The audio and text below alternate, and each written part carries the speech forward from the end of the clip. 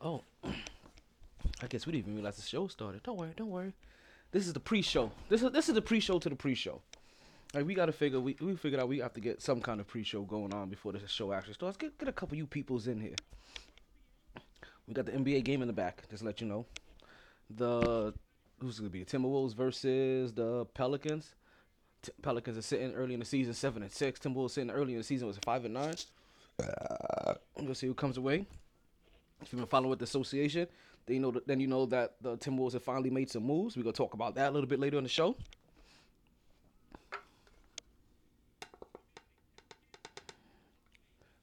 We're gonna talk about whatever's going on with Camilla Anthony and them. Fuck it, got it ganging up on my boy. Fuck is wrong with y'all cats? The show starts in about 2 minutes.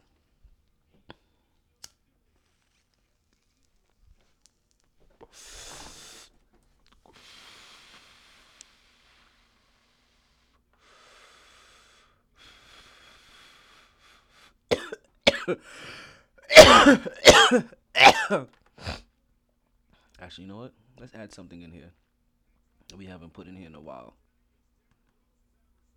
There we go. There we go. Don't worry about to share this one last time with those good folks.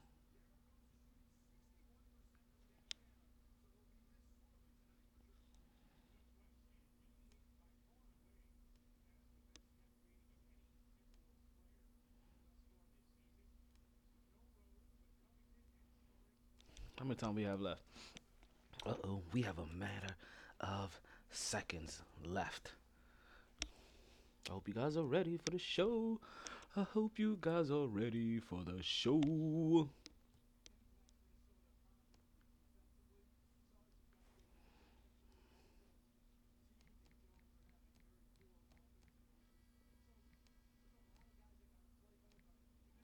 We're going live right now. Don't miss the action. Let's see. We got some people tuning in on the website already. How about them Cowboys? Screw your Cowboys. How about that? Catch me outside. Yeah, you heard it. How about them Cowboys? Them Cowboys fans, I swear you guys have some nerves. Next, I'm gonna catch slack for all you Heat fans.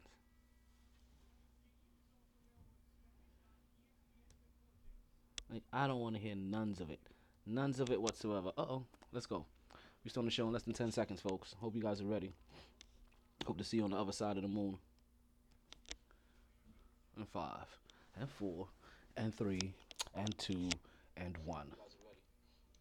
Hope to see you on the other side of the moon.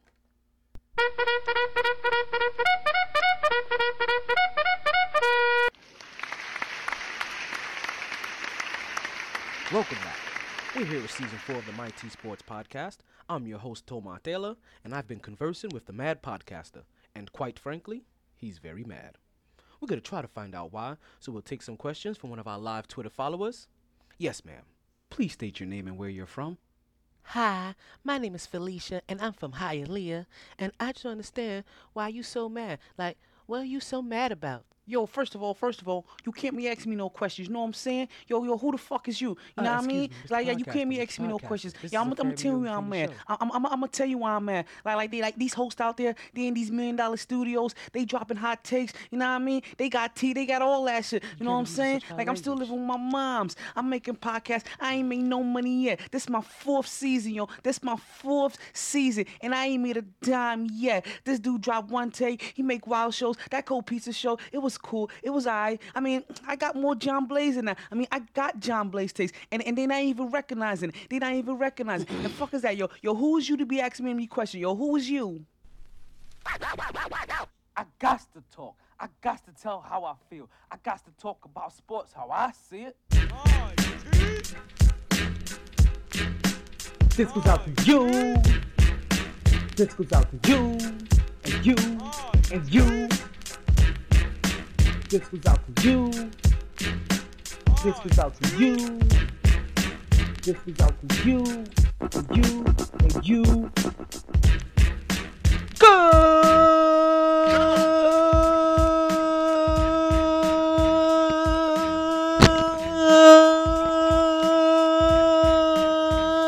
evening, and welcome back to another edition of the My T Sports Podcast. I am your host, the one and only Talent Omar Dillon. You know who I am. I am the only dude that you know with fire in his beard and thunder in his voice, making every single take. My T! Back at it like another sports fanatic. You know we have the whole slate filled up for you today. You know where we at. We're right here in the My T Studios, down here in South Florida. I'm gonna do it with 73-degree weather. It's November 14th. Believe it or not, we have Thanksgiving right around the corner. And guess what? If Thanksgiving is right around the corner, then guess what Christmas is? Before we even gonna get into that, we got a lot. We gotta talk about Le'Veon Bell. We gotta talk about Draymond Green and Durant, Jimmy Butler, Camilla Anthony, the NBA, the picks, the fantasy football. We gotta talk about it all. But you know what I say? Regardless of the time. Take that. And regardless of the weather. Hello? You play to win the game. It's always a good time to talk some sports.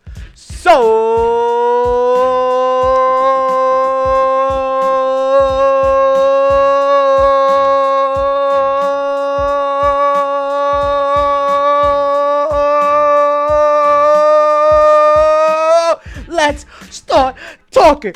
Woo! Back at it like a sports fanatic. Listen. Oh my goodness, I am about to have a sports mental breakdown. Have you guys not seen what has happened this past week?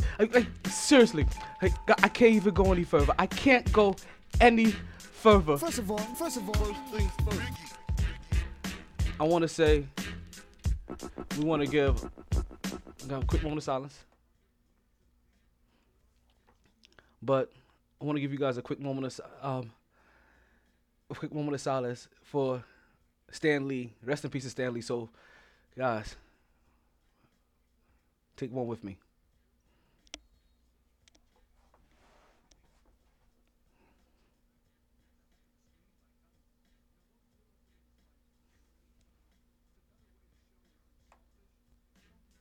Thank you for that. I appreciate it. Listen, man, I had to take the time out to give some dedication to Stan Lee because you have to understand, right, that at this point in my stage, right, well, as any warm-blooded, right, male, you have to figure, right, like, and I don't want to say warm-blooded male. We're gonna put the standard male in here, right? I don't want to offend anybody. I'm probably gonna, fuck that, right? Let's take the general male that likes pussy. And let's put him on stage for a second, right? I know this isn't sports, right? But we have to pay respect where respect is due when iconic figures pass. Yeah, let's give some respect where respect is due, right? Put any male out there, put any male figure out there, and you have to figure they usually live in one of three, if not all three, fantasy worlds, right? And they're usually influenced by somebody. You want to know what those fantasy worlds are? Do you want to know what those fantasy worlds are? Well, the first one comes very, very young, and it's the one that Stan Lee was responsible for.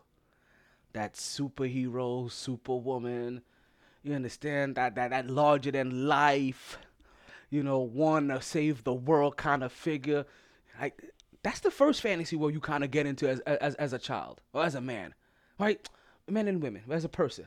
I mean, we're gonna say some things switch, but you know what? Just gonna play in both ways, right? Very next, like you understand, the very next one that would devastate me this bad as Stan Lee would be the passing of Hugh Hefner, because right after that, we all live like right in a sexual fantasy world, and at one point in time, we even wanted to be Hugh Hefner on a Playboy bunny. Listen, we know it's all truth.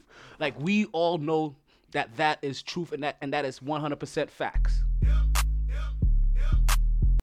So don't act like I'm over here spitting anything, out of the ordinary. Now, after Hugh Hefner, now again, I'm not going to talk about anybody passing. We're going to take it into the third fantasy realm, because we just told you into the superhero fantasy realm and then the sexual fantasy realm. The next one is usually like a sports fantasy realm, where we kind of figure, well, you know what? We can't be superheroes, but we can work out enough to be athletic or be an athlete. And for a really long time, a lot of us think that we can make it into the NBA. Talk to all these kids, NBA, NFL, whatever. We think that. There was a third fantasy world. Now, who's responsible for the NBA is something completely different. We don't know. I don't know who would have to pass to the NBA for me to make me feel what's going on with me between Stan Lee, or if my boy you passes. But we had to pay that respect, because we can't just let this moment in pop history, this iconic moment in pop culture history, pass by without us at least putting talk about. Come on, man. Like, you understand? Like, I'm still watching superhero shit to this day. Like, we all ran out to go see Black Panther, did we not? Wakanda.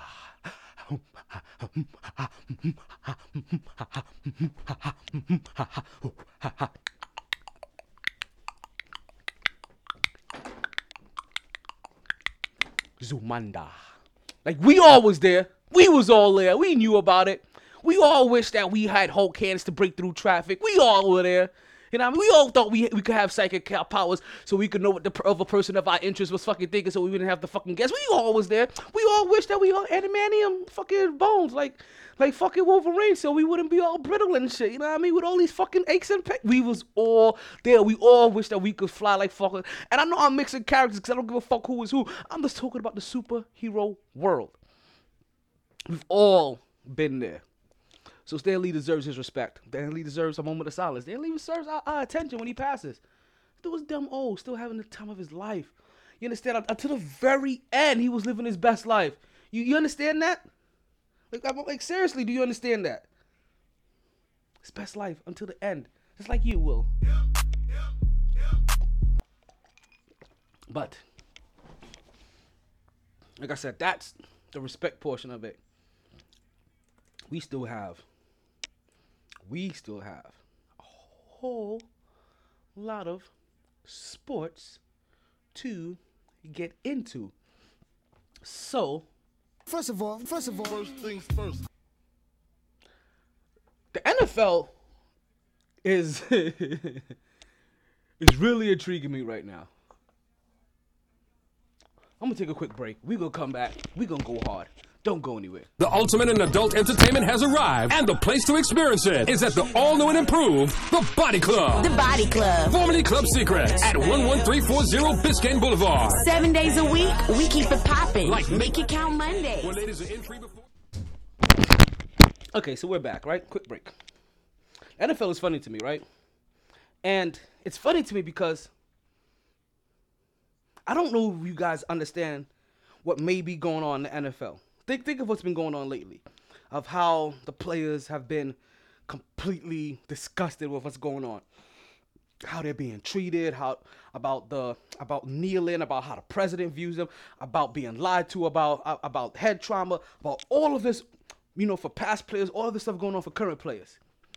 And I don't even think you guys realize that what's going on in Pittsburgh may be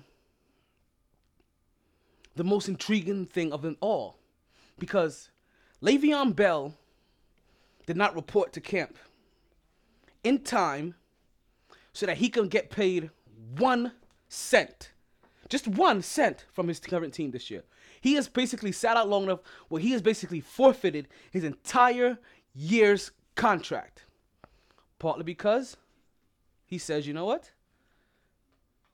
I don't think it's worth what you guys are going to put me through to not work out something better. Remember this. I don't think it's worth what you guys put me through to not work out something better. This is what Le'Veon Bell is telling the Pittsburgh Steelers. And listen, don't get it twisted. We all see it. James Conner's getting the same amount of touches that Le'Veon Bell would have gotten. Technically running them to the ground. Technically doing great right now. We're going to praise him now, but we're going to devalue him in a couple of years. This is what Le'Veon Bell did not want to happen. Now, why is this important? Why is Le'Veon Bell making a big scene with the Pittsburgh Steelers important in a general sense of the NFL. Besides the fact that Le'Veon Bell is literally going into their face and say, I want just a little bit, of R-E-S-P-E-C-T. Just a little bit. I didn't have to say, you heard the backup singers. Because I think I'm valued more. Now, what Le'Veon Bell has shown, which you may not realize, what Le'Veon Bell has wholeheartedly shown is that he is willing to sit out for a whole entire season. You have to remember, the collective bargaining agreement is coming up pretty soon. Le'Veon Bell is one of the best players in the league. And why everybody always says it's always good for it's always okay for or good for the people up top to always say that because they have some money already set aside for all about these people at the bottom. Well, we see it already at the people at the bottom. The people at the bottom just coming into the NFL, these rookies, they are saying, hey, we need these contracts restructured or refurbished before we decide that we want to put our bodies in harm's way for you guys. We see it already with the rookies coming out. We're seeing it with people on their first year contract. And now you see Le'Veon Bell say that, hey guys, look at me. It is nothing to sit out for a whole entire season and forfeit a whole year's pay to make sure that the NFL gives us what we deserve. Keep an eye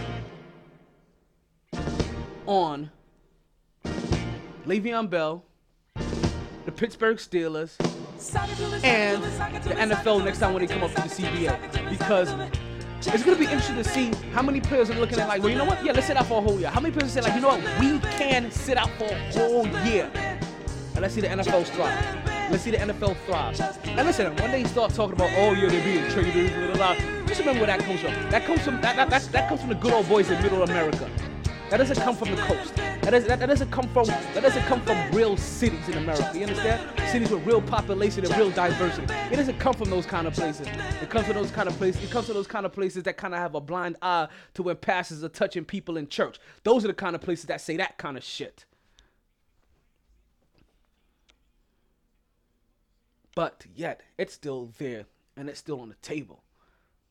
Le'Veon Bell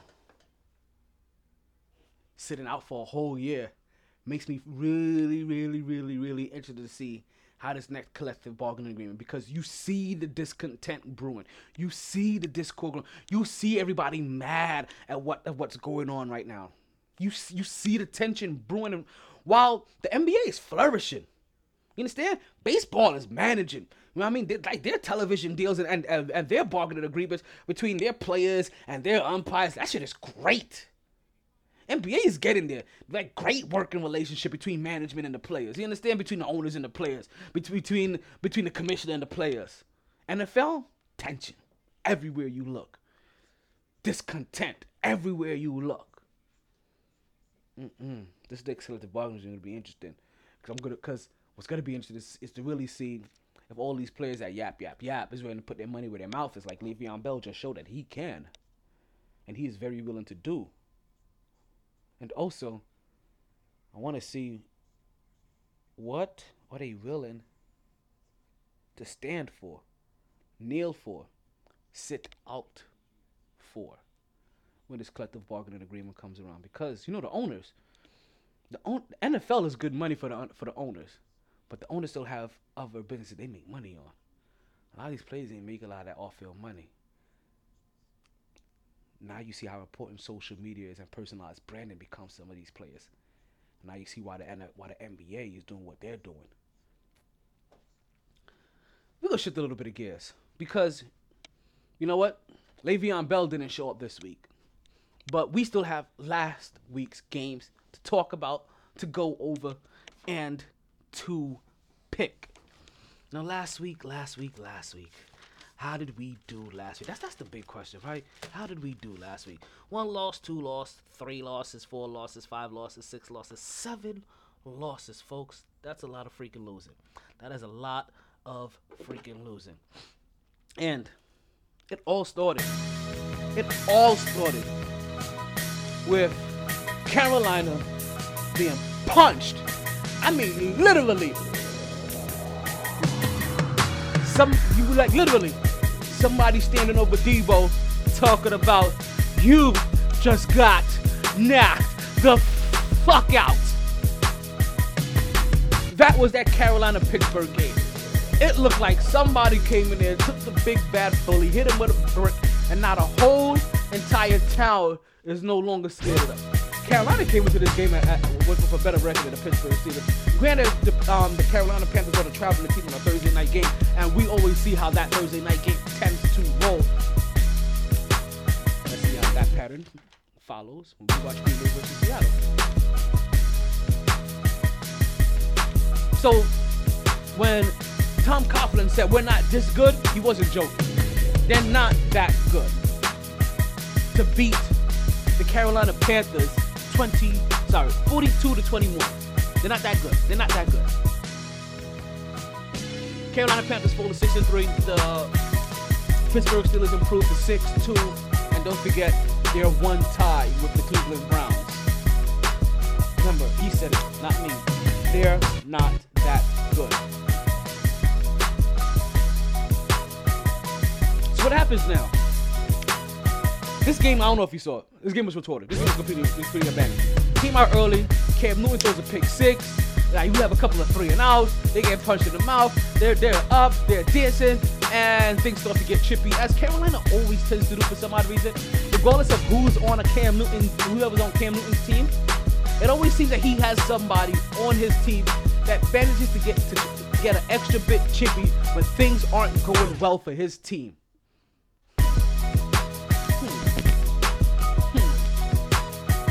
But this game was a blowout from the start. 21-42, Pittsburgh Steelers got that game. Next up, we had Washington versus Tampa Bay, and Washington has been what Alex Smith is, and that is a fairly consistent team. A team that when they're up, they win, and when they're down, they can't come back. They don't make a lot of turnovers. They don't make a lot of mistakes. They don't make dumb passes. Alex Smith for 3 straight weeks throws exactly 178 yards. And those 178 yards was good enough to beat Tampa Bay 16-3. Let me repeat this. 178 yards was good enough from Alex Smith to beat Tampa Bay. You know why I'm repeating that? Because Fitzmagic put up 406 yards. No touchdowns for Tampa Bay. 2 interceptions for Fitzmagic. And the Tampa Bay Buccaneers have decided for a second week to name Fitzmagic the starting quarterback over Jameis Winston. After he didn't throw any touchdowns in his last game, threw 2 interceptions. But they still went with Fitzmagic over Jameis Winston. It is over for Jameis Winston in Tampa Bay. And you know what? This day couldn't have come sooner. Jameis Winston has been a bust from day one. We have talked about this for a while now. We started talking about this last year. We started talking about it early this year. That if it honestly came down to gameplay, we don't think that Jameis Winston should be keeping his job. And as we see right now, Jameis Winston isn't keeping his job. Because listen, in a losing effort, Fitzpatrick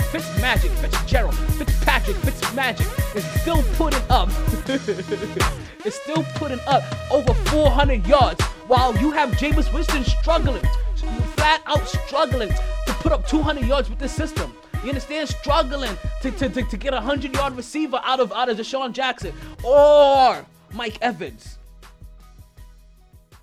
Fitzpatrick could come out there any game and throw 400 yards. Make this team look exciting. Make this team look watchable. Make this team look like they can win a game. But yet Jameis Winston can't. The team looks sluggish. They look slow. They look lethargic. They look unmotivated.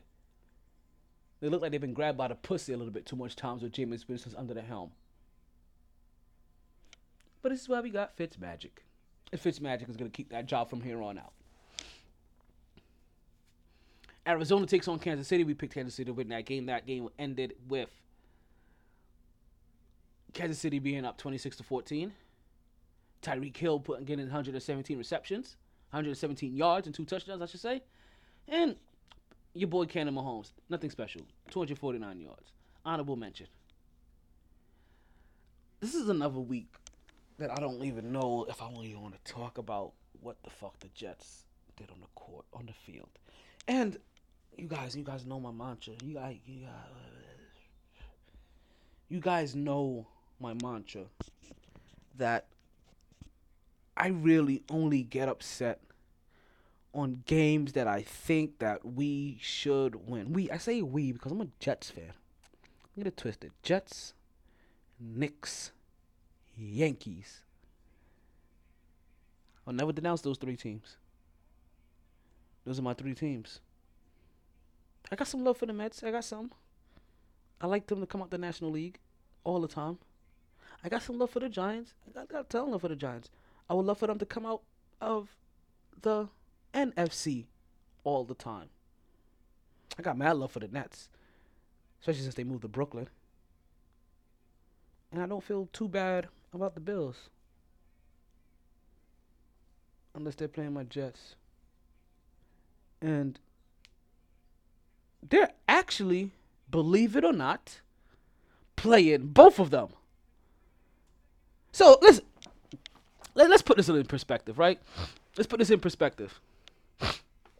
As the New York Jets and the Buffalo Bills are playing, they were playing for the best record in New York. Let's put this in its proper perspective, right? Like even though my Jets, even though my New York Jets were playing horrifically, you understand? Even though they played bad, and for another week. And for another week, I did not want to see them play. Let's not get it twisted. They were playing the Buffalo Bills to be for the best record in New York, for the best team in New York. And they lost. And they tied.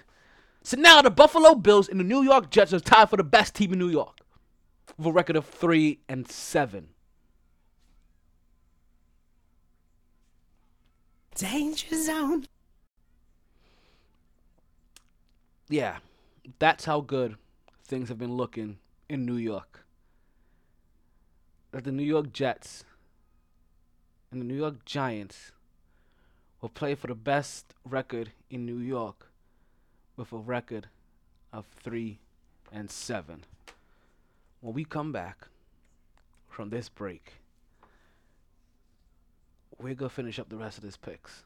I'm not going to let the play of the Jets ruin the production of the rest of this podcast by bringing them up again. But I may have to do some bonus time just to cuss them the fuck out. That and more on the Mighty Sports Podcast. When we come back, we're going to talk about it all. You ready to start drinking? You ready to start dancing? You ready to start your weekend off like a boss? Then say no more. Give yourself the world treatment by partying with DJ Scepter.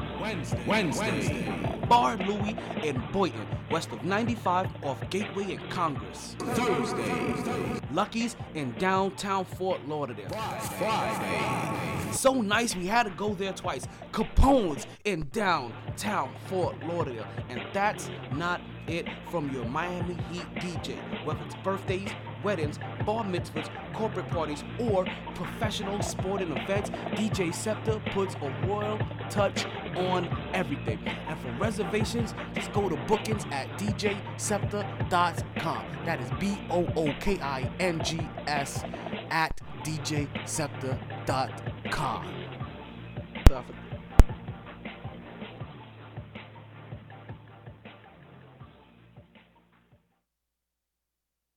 Oh yeah, we are back to the Mighty Sports Podcast.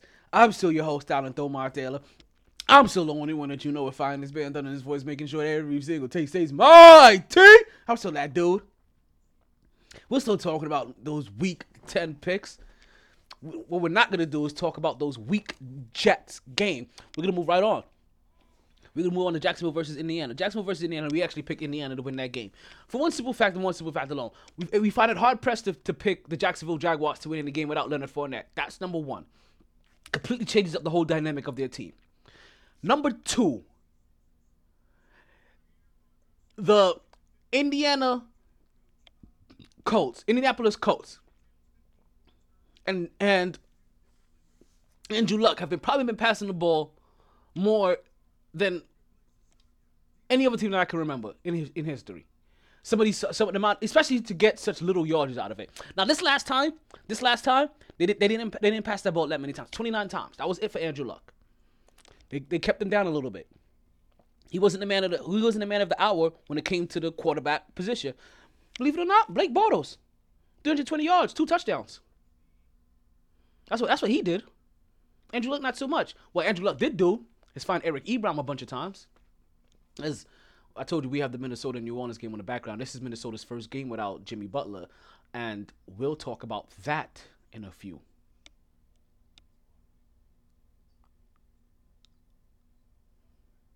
So, the Indiana's win, 29-26. You're at home. We understand. Jacksonville Jaguars suck.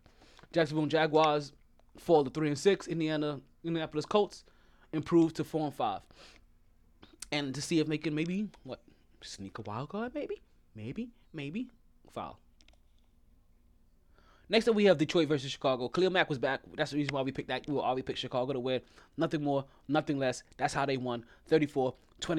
Mitchell Trubisky, 355 yards, 3 touchdowns. He gets 133 of those yards to Allen Robinson. Another 122 of those yards to Anthony Miller. Robinson grabs 2 of those touchdowns. Miller grabs another one. That's what Mitchell Trubisky gets all 3 of his touchdowns for. As Chicago goes on to win that game, 34-22. Next up, we had New Orleans versus Cincinnati, and once again, This was a game that we not only thought that New Orleans was going to win, we realized it was going to be a blowout. The moment that we realized that Cincinnati no longer had A.J. Green, and the moment that we realized that the Cincinnati Bengals did not have A.J. Green, it basically leaves them wide open for a good old-fashioned ass whooping, and that is what they got as the Saints came marching in with a 51-14 victory. Ingram gets 104 yards. New Orleans Saints improved to 8-1, and man, the end of the road is starting to look interesting. Next up, we have New Orleans taking it. We have New England, I should say, taking on the Tennessee Titans. Now, this is one of those sneaky games. And I am going to have to do some research. Because, you know what? Blame me. Because this actor's thought actually popped in my head before, earlier this week when I was started the podcast, doing the prep work for this. New England Patriots lose to the Tennessee Titans. 10-34. Julius Edelman, 104 yards. Corey Davis for the Tennessee Titans puts up 125 yards to the touchdown. Former New England's running back Lewis calls them a cheater, as we already knew that they were cheaters. So let me rephrase this. Julius Edelman cheats his way to 104 yards, as New England Patriots cheated themselves to a loss, 10-34. Listen, you can cheat in a loss, because I'm gonna tell you something that's really weird, and I don't know why this is, but I feel like every year we're talking about the Tennessee Titans beating the New England Patriots for some reason, or giving them a hard time. But I want to say, every year the Tennessee Titans are sneaking up on the New England Patriots for some odd reason. Like I wouldn't have been I should have picked Tennessee to win this game, but you're looking at New England and you're like, you know what, New England. New England is trying to improve at that point in time to 8-2. They're trying to stay on top of the AFC. They're trying to keep pace with Kansas City and Pittsburgh and these other teams that only have 2 losses. But that doesn't happen that way. They lose. They fall to 7-3. Tennessee Titans and 5-4. Who knows what the hell's going to go on with them? Next up, we have Atlanta versus Cleveland, and Atlanta does basically shit the bed. They lost to Cleveland 60-28. Matt Ryan, even though he passed for 330 yards and 2 touchdowns, giving 107 goals and 1 touchdown to Julio Jones. Baker Mayfield was actually the star of that show, as he may not have had the yardage for, but he put up 3 touchdowns to 3 different wide receivers, leading his team to a victory. Those receivers, we're talking about Nick Chubb, we're talking about Duke Johnson, and we're also talking about Pickens. 3 different receivers, 3 touchdowns. That's a victory over a quality team in the Atlanta Falcons. Or a team that we keep thinking that should be a quality team in Atlanta Falcons. And Atlanta Falcons, as the Atlanta Falcons consistently, and I know it's not just me that thinks this, the Atlanta Falcons consistently disappoints us. I know it's not just me. They are very disappointed this year. For a team that has all of the weapons that they do, Coleman, Riley, Jones, Matt Ryan, who is consistently put into that upper echelons of quarterbacks. Maybe not elite, but they always call him right outside of elite. Yet, all of these weapons, I don't see it. I don't see it. I don't see him doing what the Chargers are doing. I don't see him doing what the Steelers are doing. I don't see them doing what the Kansas City Chiefs are doing. You said these are teams with comparable talent as what Atlanta Falcons have. Yes, that is the kind of talent the Atlanta Falcons have on their team. Because they have the kind of talent that the Chargers, the Pittsburgh Steelers, and the Kansas City Chiefs have on their team. Yet, if a guy that's constantly considered one of the upper echelons quarterbacks in the league, Atlanta Falcons continue to not get it right. You know what I smell? You know what I smell? I smell fire because somebody's on their fucking hot seat. I don't know if it's the coach in Atlanta. I don't know if it's that quarterback, but somebody's on that hot seat. Atlanta needs to start doing something. They made it to a Super Bowl and got their ass whooped with what we also thought was a superior team. Matt Ryan's passes may be up. They lost that game 28-16. I can't believe that. But you know who took care of their business? As we speak of a team that they have talent, that's comparable to the Chargers. You know who the Chargers took business against? The Raiders. I don't have faith in the Oakland Raiders. We said this. I don't have faith in any Oakland Raiders players. So let's just say what it is. We're not going to give the LA Chargers a lot of credit here. What they did is that they just handled business. They're supposed to be the team like that. They improved to 7-2. The Raiders fall to 1-8. The Raiders are preparing for a rebuild in Vegas with a lot of picks so John Gruden could do his thing for the next 9 years. So this year's a wash. Because he has time to do his thing. So you don't need people coming in there with bad habits that can't quite do what you do. I say like, hey, well, I'm kind of used to doing this. I'm kind of used to doing that. No. You want shit done your way, and you don't need these talent loudmouths, Listen, like somebody put in this perspective for me recently, and I was like, you know what? Maybe John Gruden ain't that mad. And not for nothing, there was a part of me that was wondering about this because you understand there has to be, when you see things like this, you have to figure there's a method to the madness, right, Rah-Rah? You have to figure out there's a method to the madness. And that method or that madness could come from that, listen, if I have 10 years to do this, I may just want to start from a clean palette. And also, it lets everybody know. It lets everybody know from the beginning. Nobody is safe. I am here to do a job, and I'm going to do it. It gives him that Bill Belichick like influence immediately. You cut your two best players because you know what? You are hellbound to doing shit your way. And if you don't want to work my system, if you're not going to play as hard as I want to, if you're not going to try to help me be successful here, then you can kick rocks. I'm not saying that Khalil Mack or the wide receiver that they let go were problem cases and not doing what they needed to do. What I'm saying is he just wanted to make sure that there was nobody in the locker room that could trump his voice. And the only thing that can trump a head coach's voice in the locker room like that is the supreme talent. Regardless if they're quiet leaders, you can still make a loud impression by being quiet leaders. So we picked the LA Chargers to win that game, and they definitely beat the Oakland Raiders. They took care of business. But I'm interested to see what. Listen, at worst, the Raiders make you actually want to watch their process or what's gonna happen with them in the next couple of years. I mean, I want to watch them on the football field, but you're willing to at least start tuning in to what their process is going to be like. I am extremely excited with the Oakland Raiders right now. I mean, extremely excited about the Oakland Raiders. I was extremely excited about the Seattle Seahawks taking on the LA Rams. I thought the Seattle Seahawks was going to be a team to give the LA Rams their second loss. Boy, was I wrong. But you know what? The Seattle Seahawks did what the Seattle Seahawks do. Seattle Seahawks played them hard because this is a division rivalry game, right? This is a division rivalry game. And in a divisional rivalry game, you expect them to play hard, but more than anything else, we saw Russell Wilson be Russell Wilson. Right? We saw Russell Wilson be Russell Wilson in this game. And I'll tell you why. Russell Wilson only passed for like 176 yards, right? But he ran for 92 yards. He was a second leading rusher on his team.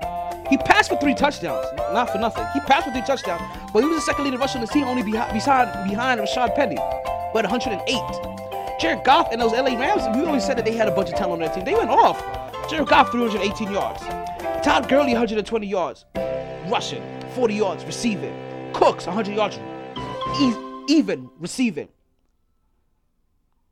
That was the kind of name the LA Rams had. As they got back into LA, they got back into their dome, and also they had just came off of a loss. They didn't want to take another one. They improved to 9-1. Seattle Seahawks fall to 4-5, and I see it now. You had the defense. Everybody was nice and young. You got, 2 Super Bowls out of it? 2 Super Bowl appearances, or 3 Super Bowl appearances, or at least 1 Super Bowl and 2 appearances, right? And you had to pay your quarterback, then you had to start paying your defense, and then things start to fall off. And now we're looking like, Russell Wilson's getting paid, but we need to find ways to get all these players some money. Because we got to get Russell Wilson some help. Russell Wilson can't be doing it all the time. And Russell Wilson was all of a sudden now being overlooked, like, for all of the work that he does with his team. Because you know what? Something's happening there. Miami took on Green Bay. LA Rams won that game, 36-31, just to let you know. We was wrong on our picks, another one. But Miami took on Green Bay, and that boy Aaron went off. He had 145 yards rushing and 2 touchdowns. Aaron Jones balled for the Green Bay Packers. They whooped up on the Miami Dolphins, which I was happy about. Because I needed some team in green that I like to beat the Miami Dolphins this year. They beat them 31-12. 31-12. It don't get no better than that from a Jets fan, believe it or not. Just we're going to finish this up before our next break. This break is coming at you fast. Dallas Cowboys takes care of the Philadelphia Eagles, and I don't believe the hype. Like, let's just put it that way. Like, don't believe the hype. Division games are division games. Pittsburgh tied with Cleveland because it was a division game. Division games are division games. Don't believe the hype. It's a divisional rival game. They won that game 27-20. Ezekiel Elliott rushes for 151 yards. Carson Wentz passes for 360. Zach Ertz puts up 145 yards. The only 2 touchdowns that Wentz had ended up going to Ertz. Don't believe the hype. Now, granted, both of these teams are 4-5. So who is really better than who? I'm gonna say that Philly is better than the Dallas Cowboys. Don't believe the hype of what happened with the Dallas Cowboys a while ago. But we have to remember, though, maybe we can. They got Amari Cooper. They got Ezekiel Elliott.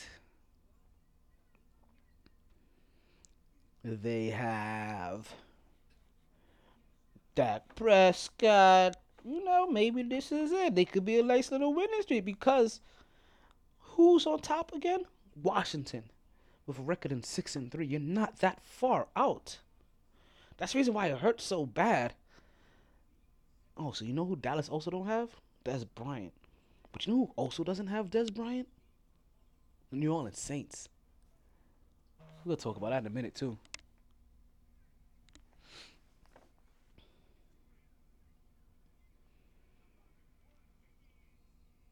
the Dallas Cowboys and the Philadelphia Eagles are tied with a record of 4-5. And they can both still win that division. Now, I told you that division leader has a record of 6-3. 6-3. Not too far ahead. You know what I mean? But not too far. 6-3 is a respectable record, right? Like, the team isn't that far ahead, especially at this point in time, that you can't be caught. And so if you have a decent record, like if you have a 500 record at this point in time, you can catch the 6-3 team. You can catch them. If you're 4-5 or 5-4, you can catch them. It's still in striking distance.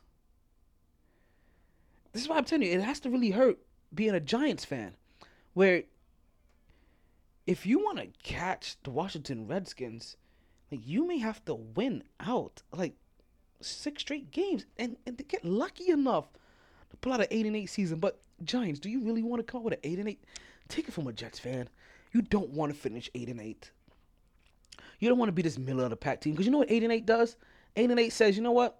Maybe we could bring Eli Manning back for one more year. Maybe it's the scheming. Maybe it's experience. Maybe you know what I mean?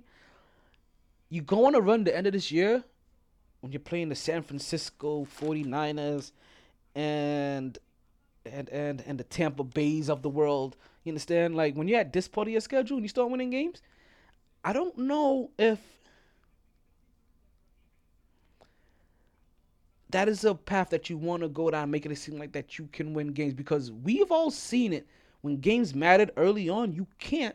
Now all of a sudden, like, we're supposed to be like, don't let this fool you. There's going to be another one. The Giants beat the San Francisco 49ers, so that the Giants and the San Francisco 49ers both can go to 2-8. But let's put this in perspective just a little bit. The San Francisco 49ers are playing with their third-string quarterback against a New York Giants team that had their Hall of Fame quarterback, a guy that's supposed to be a future Hall of Fame wide receiver, and a running back that looks so good. They think he's a future Hall of Fame running back already. How many games now of 100 straight yards? Already.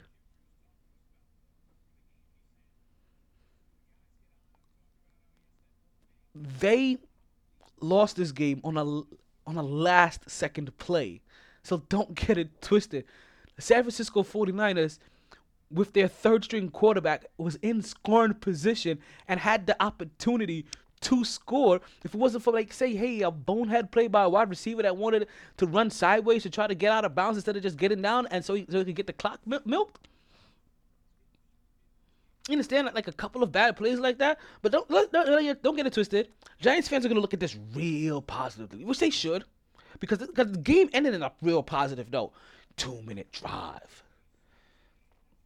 Eli Manning gets the ball. The Giants are down 23-20. Can the future Hall of Famer come and bring their team back? Does he have that drive left in him? Against the San Francisco 49ers. The Giants come down, get a decent return. They pass the ball. They get a 9-yard play. Then they get a false start. So they move back. It's 2nd and 20.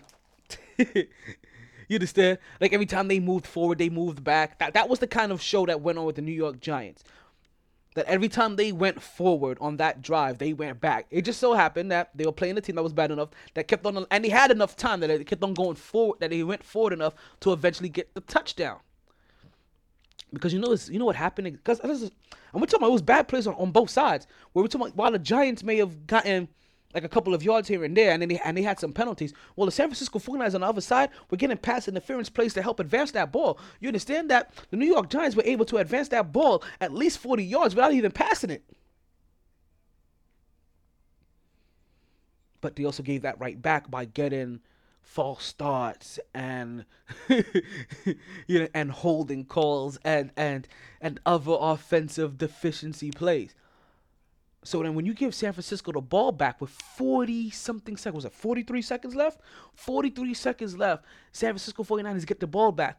And they put themselves in scoring position. You understand? The San Francisco 49ers got into the red zone against the Giants with 43 seconds left. Under the same formula. Where they will get a first down.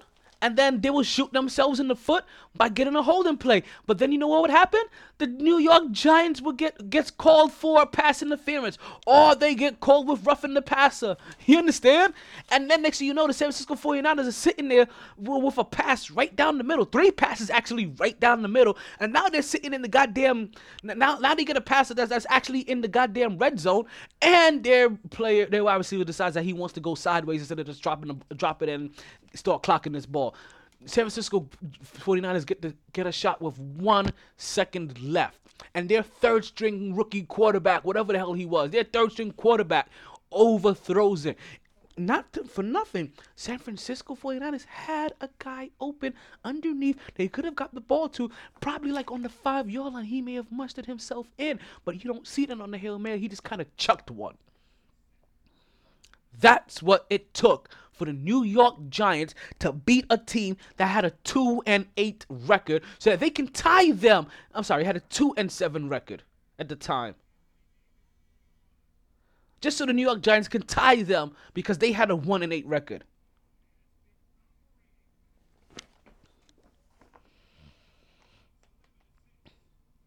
We're going to take a break. When we come back, I know I sound a little angry. I'm not. When we come back, we're going to get a little bit of fantasy. A little bit of fantasy. We're going to jump over to the NBA a little bit. We're going to actually make our picks for this week. And who knows what else. But that and more on the Mighty Sports Podcast when we return.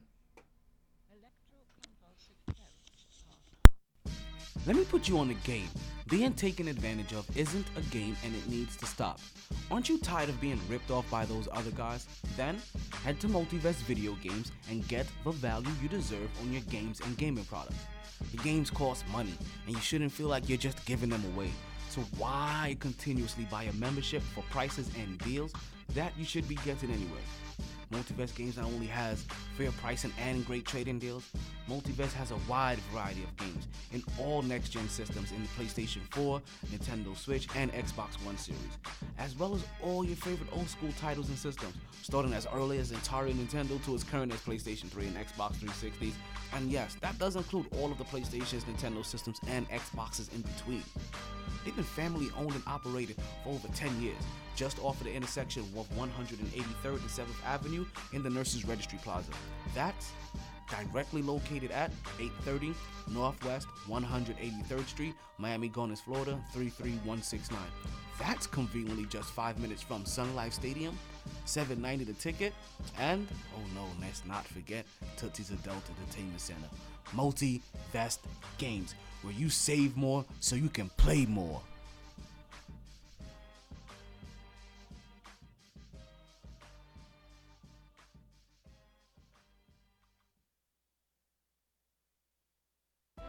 Find millions of textbooks and solutions on the go. Marvel at how seamlessly it fits into your daily student activities.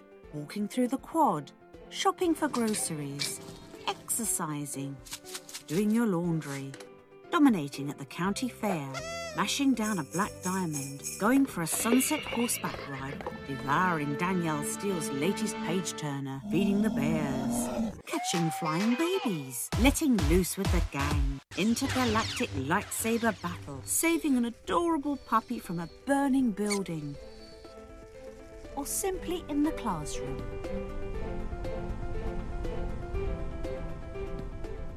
Find textbooks, read e-textbooks, and get guided solutions, all in one place. Chegg, improving the college experience, however you decide to live it. And we are back to the Mighty Sports Podcast. To your host, Antonio Martel, if you're still listening. That means you're listening at the favorite place I love for you to listen at. That's mytsports.net. That's mytsports.net. Or, no. If you never listened to the live show right now, that means hopefully you taking the time out to replay the podcast. Still right here at mytsports.net. Oh, very randomly, every once in a while. I understand that you may be listening either on TuneIn Radio or you may have gone directly to the MixLR website.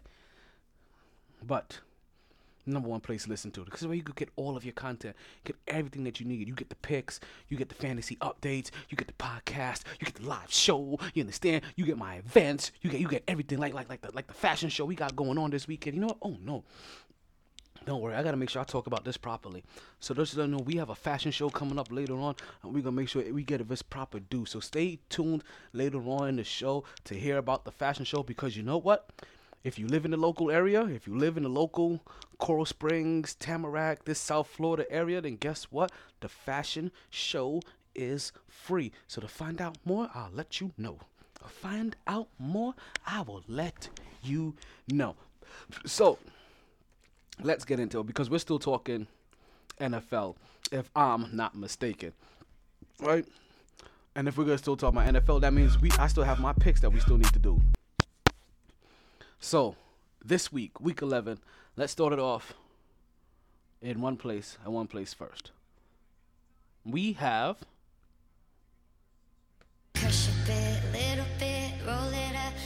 six teams on a bye this week. So also, you should already know what that means for you guys in fantasy football. All right, look at your teams. But you know what? Luckily for you, these are 6 teams that a lot of people don't have a lot of players for, ironically. Basically, these 6 teams is what I call the bad marriage squad. Yes, I call this the bad marriage squad. Basically, you have 5 disappointments and a cheater. Yes, that is who is out this week in the NFL. I call this the bad marriage squad. 5 disappointments and a cheater. You have the Buffalo Bills that are out.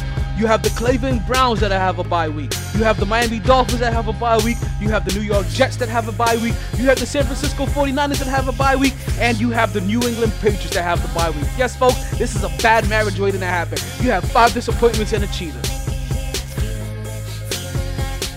The only thing that kind of looks kind of sexy as positively winning may be in Miami, but you already know what we get in Miami. You get a lot of weed, you get a lot of cocaine, you get a lot of dysfunction, and you get some chick that likes to strip every once in a while. So the first game is going to come up on Thursday night, which is tomorrow night. It's going to be Green Bay versus Seattle, and we kind of already know how these games go, but we're going to pick against the grain anyway, because even though we feel like, you know what, Seattle is probably going to make their bounce back game here and make their stance here to bring themselves to 500 and shoot Green Bay in the foot, I also think that Green Bay may slightly have the better team, and Green Bay does not want to go quietly into that night. I'm going to pick Green Bay to go against the game, even though the away team doesn't do well in these games. And you heard Aaron Rodgers already complain that, listen, man, these games are kind of tough. That normally by the time he's just kind of feeling his body right, he has to go out and play a game. It kind of messes up his routine. He said, and you saw him joke about it. Something to bring up in the CBA. Oh. Le'Veon Bell waiting to sit out for a whole year. A bunch of disgruntled players. Aaron Rodgers now for a couple of years feeling like shit isn't right. And then him talking about, hey, maybe these Thursday games are something that we need to talk about in this next collective bargaining agreement. Oh yeah. I'm telling you, it's gonna be a lockout. I'm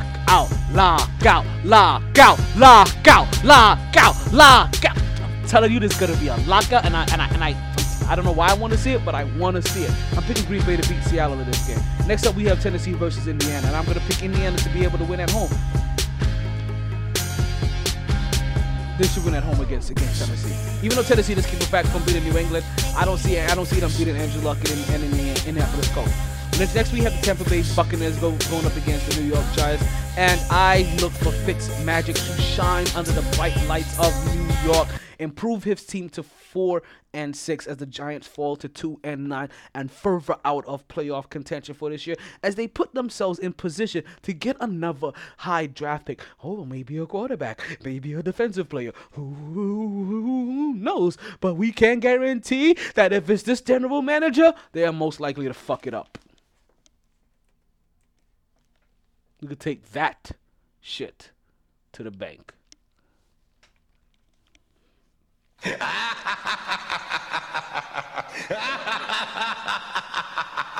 Next up, we have Minnesota that's going to be taking on Chicago in Chicago. I'm not going to lie. This is one of those games I've kind of been deliberating about all week. I've waited as long as I possibly can to watch this. And while I feel that Minnesota, coming off of a bye, is going to look really, really good. And while I know that Minnesota wholeheartedly knows how to play in cold weather temperature, it's something about Khalil Mack that in Chicago that I like. It's that middle linebacker thing that I like. You know, what is his name from the Baltimore Ravens? That Ray Lewis, you know, Brian Urlacher kind of thing. You know, that Lawrence Taylor kind of thing. It's just something about somebody in that position that can dominate from that position that I just kind of like. So, you know what? I'm not going to preach to you guys. I'm not going to go into church. I'm just going to say this game is Minnesota is 5-3. Chicago is 6-3. I'm going to pick Chicago to hold court at home. Even though, I'm telling you, the deciding factor is that the fact that Minnesota's coming off the bye. As we see the Toronto Raptors are up 62 now to 53 over the Detroit Pistons. That was on the second. Now let's see. That game is in the third quarter, 87-73. Blake Griffin has 26 points. Kawhi Leonard has 19 points and 9 rebounds. As Milwaukee Bucks are down to the Grizzlies hard body. Early on it was 31-19. We're going to see if they continue to come back as I'm watching the highlights now pass in front of me. 31-21 as you see the Greek Freak do a spin move for a slam to put in for 2. Now Grizzlies are up 36-28, and now we're at the half, and Grizzlies are only up 48-45 as you see the Milwaukee Bucks slowly climbing their way back into the game. Next up, we see the Chicago Bulls taking on the Boston Celtics. Early on, the Chicago Bulls hold the lead, 19-15. We see Kyrie Irving pulling the ball up. He brings it up, does a little spin moves, puts his man to a blender, puts the body into him, gets a little contact, and puts up a float, and that ball goes in. Chicago Bulls are now down 37-54 as we see a quick pass over to Jaylen Brown on the baseline, and he slams one in. And now currently as it stands in the fourth quarter, we see the Boston Celtics up 92-74. And LeBron James now is doing shoot-arounds as they prepare for their game later on tonight against the Portland Trailblazers. Now, let's get back into our picks, folks. The Philadelphia Eagles. We're going to talk about the 76ers a little bit later. The Philadelphia Eagles taking on the New Orleans Saints. And the New Orleans Saints, right, were ready to take on the defending champs. The New Orleans Saints were ready to not highlight, not showcase, not introduce, but reintroduce the world to Des Bryant this week. They were ready to bring him into their lineup. And Des Bryant, folks,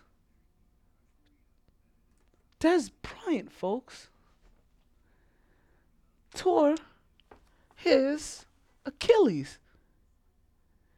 And I'm like, you've got to be kidding me. So now that opens up the door for Brandon Marshall for the New Orleans Saints as they continue to look for additional passing options for that high-powered offense that they have.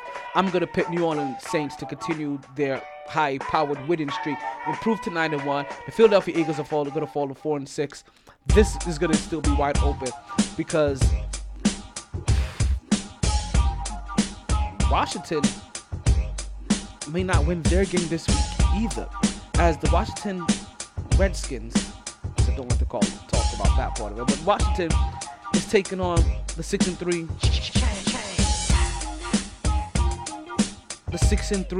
Houston Texans.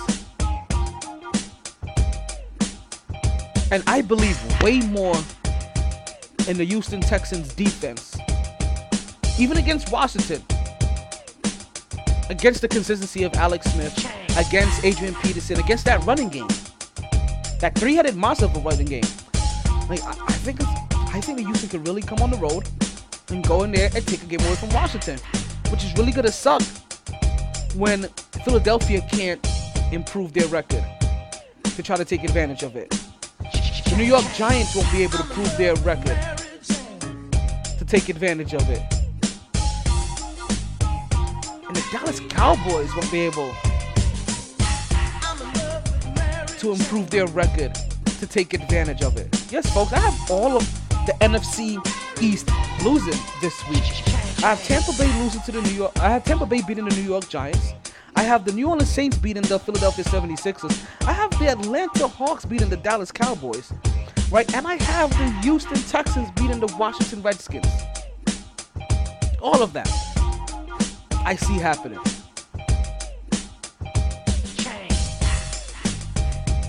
But I see Carolina exacting some revenge out on Detroit after being punched in the grill the way they were by Pittsburgh. I don't see that happening. I see Carolina going on the road, whoop it up on Detroit. I don't know what that spread looks like, but I'm taking it.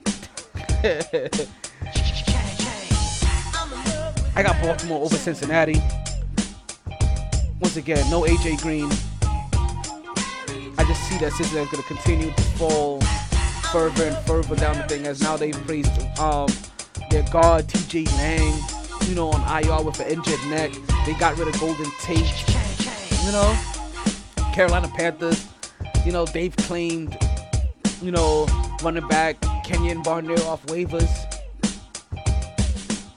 So yeah, I expect Carolina to go on the road and beat Detroit. I don't see Detroit putting up what he needs to. I am gonna say that the dysfunction in Oakland is gonna trump whatever's going on in Arizona, and Arizona is just gonna win that game somehow. This is me based. There are no statistics here. There's nothing smart here. It's not me thinking about any quarterback, their defense. It's me just judging Oakland strictly based off of their dysfunction and saying that Arizona should be able to overcome that even with a rookie quarterback in, what's the name, Josh Rosen? I got the Clippers, not the Clippers, but the Chargers taking out the Denver Broncos. Just have faith in that.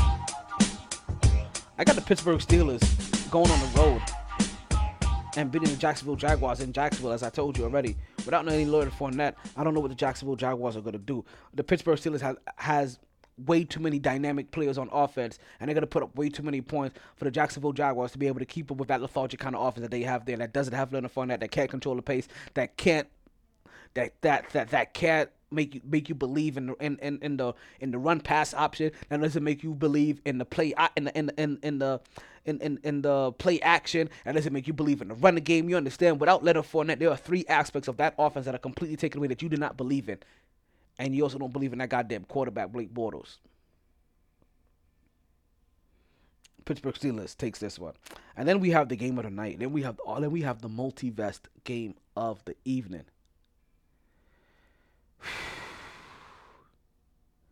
And man, can I tell you, that Monday night game, I may have to gather with the fellas to watch. Listen, fellas, you guys listening? You guys watching the podcast? You listening? I want to go somewhere to watch this Monday night game together. This week's Monday night game,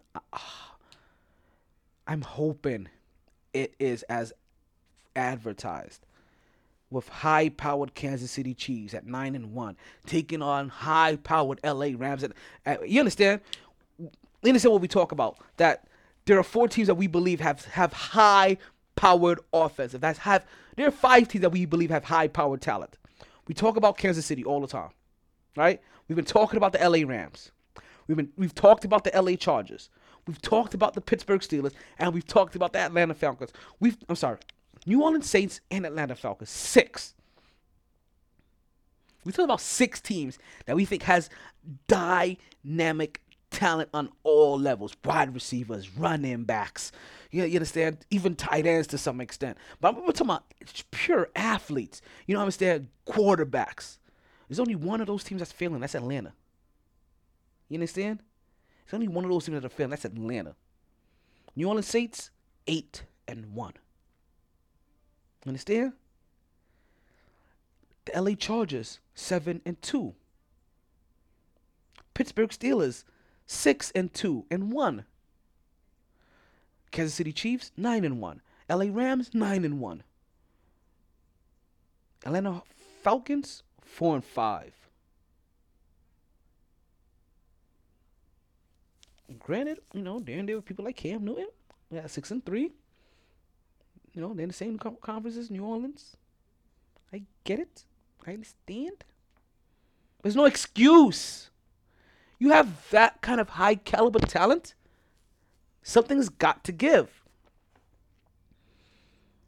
And I think this is where the LA Rams take their second loss. Now, I know I said this last week, right? I know I said this last week about the LA Rams when I talked about them going up against the Seattle Seahawks.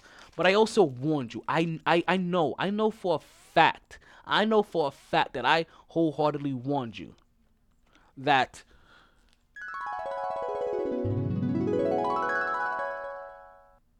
the LA Rams were most likely not going to lose 2 games in a row. So as much as I thought the Seattle Seahawks were going to give them a really good game, I really thought it hard-pressed if that they were going to lose 2 games in a row. And that's what happened. Now, do I believe that he could lose 2 out of their last 3 games? Oh, yes, I do.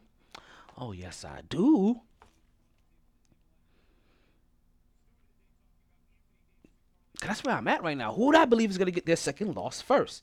Is it going to be the New Orleans Saints, the Kansas City Chiefs, or the LA Rams? Well, New Orleans Saints are taking on Philly, so I have them taking on Philly. But Kansas City and LA, they don't have a choice. One of them is going to have their second loss. One of them is going to fall behind.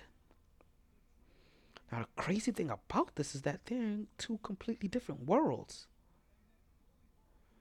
One in the NFC, the other one in the AFC.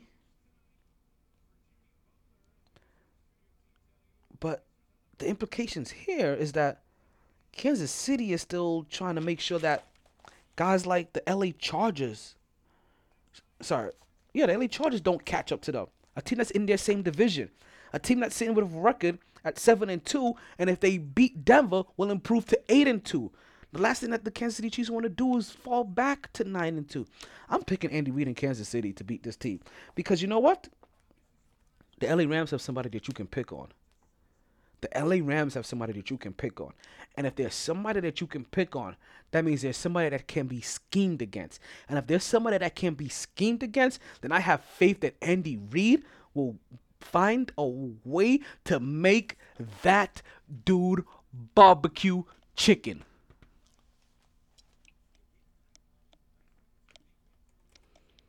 Those are the Week 11 picks.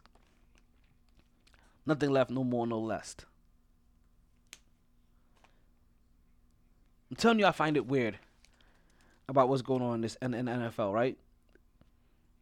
Des Bryant is out. Like, I shouldn't find it. I find it weird. I find it funny about what's going on with them. But we gotta let that pass. Don't worry, we still got some fantasy to talk about. Because we're gonna talk about the fantasy top 10. Listen, it's gonna be really brief for you ladies, but we're gonna talk the best 10 that you we're gonna talk about the best 10 that you could have had last week.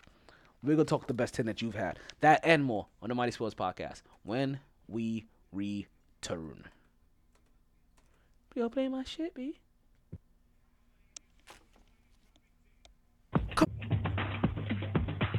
Come on down to XF Martial Arts, where you'll be able to take part in learning all the disciplines you'll need to be an extreme freestyle martial arts machine. Whether it's taekwondo, karate, yoga, summer, spring, or fall, XF Martial Arts has it all.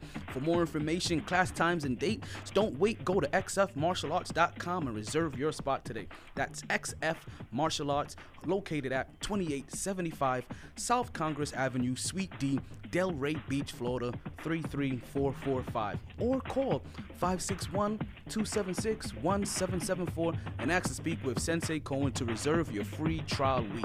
Just tell him Mighty Sports sent you. XF Martial Arts, where fun and discipline are one.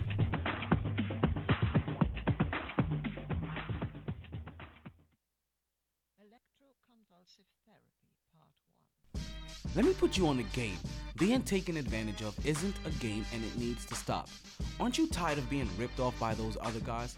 Then head to Multiverse Video Games and get the value you deserve on your games and gaming products. The game's called... They didn't join this team to win championships or become famous. They joined because there is important work to be done, and only some able to do it. They are brighter, better educated, led, and equipped than any team in history.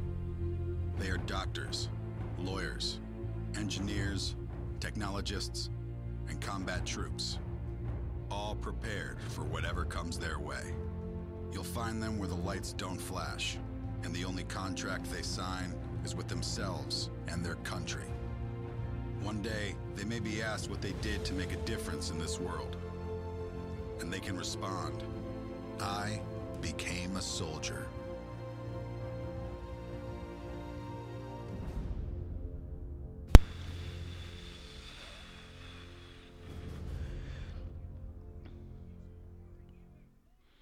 And with those words, I do want to pay respect and wish a happy Veterans Day to all my veterans and fellow servicemen of all countries around the world. Happy Veterans Day to all of you. As Veterans Day passed over the last time that we spoke over the weekend. Veterans Day was on the 11th. The observance of it was 2 days ago on Monday. So as always, as you know, from one soldier to a next, I salute all of you. As Anthony Davis takes a hard spill, it looks like he has a little bit of hard time coming up. He winced a little. So we're going to get into what I know you guys want to get into, because you keep hearing me talk about basketball in the back. I know you guys are like, hey, I think you said you were going to talk about basketball. I thought you said you were going to talk about basketball. I thought you said you were going to talk about basketball. So you know what? You know what I'm going to do? You know what I'm going to do for you guys? I'm going to talk about some basketball. We going to talk about the I, the M, the N, the Y, the J, the I, the M, at Jimmy. Butler trade. Butler trade. That happened over the week since the last time we spoke. Now listen to me, and listen to me clearly.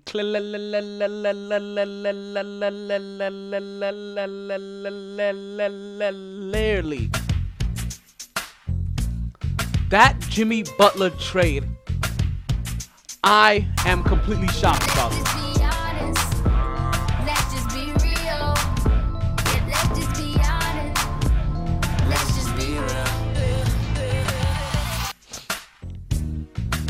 I did not see that coming. Jimmy Butler gets traded to the Philadelphia 76ers for Sarek, Covington, and some other nonsensical shit, I believe, right? And the number one thing here that I'm surprised about is that once again, we talked about this. Since the moment we heard about it, we talked about this, right? How do you have an offer on the table for 4 first-round picks and not take it? What is better than that? Like, if you're Houston, I thought Houston was retorted from the beginning, B.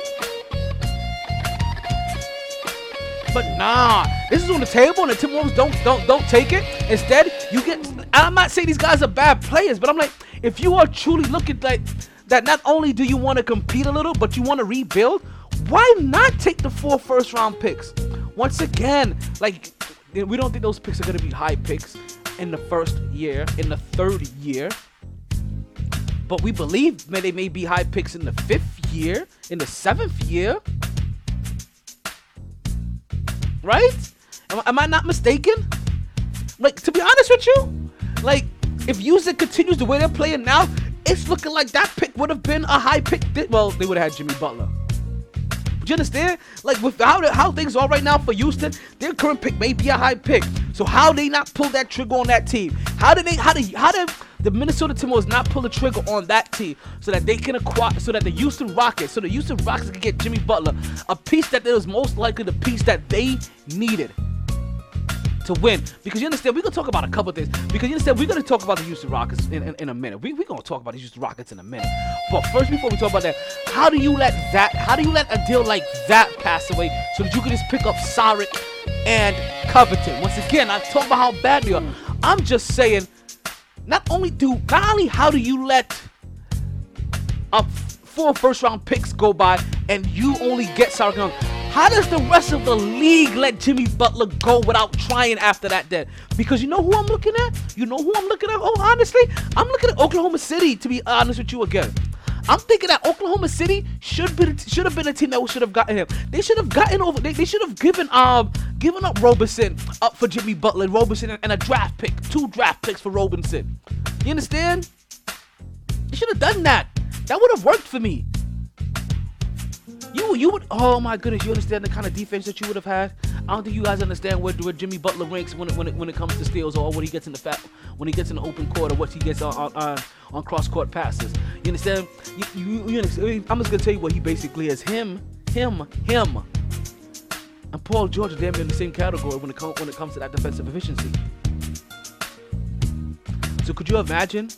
Let's go back and look at what they did last year together.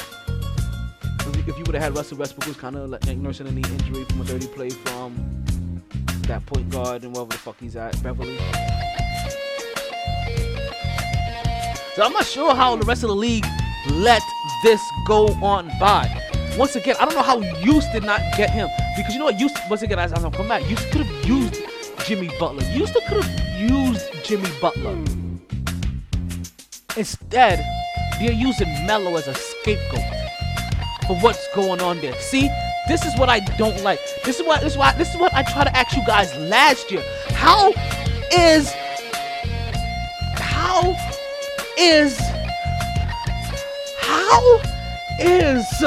James Harden an MVP when he did nothing more than he did for the last 2 years? And what he did 2 years ago,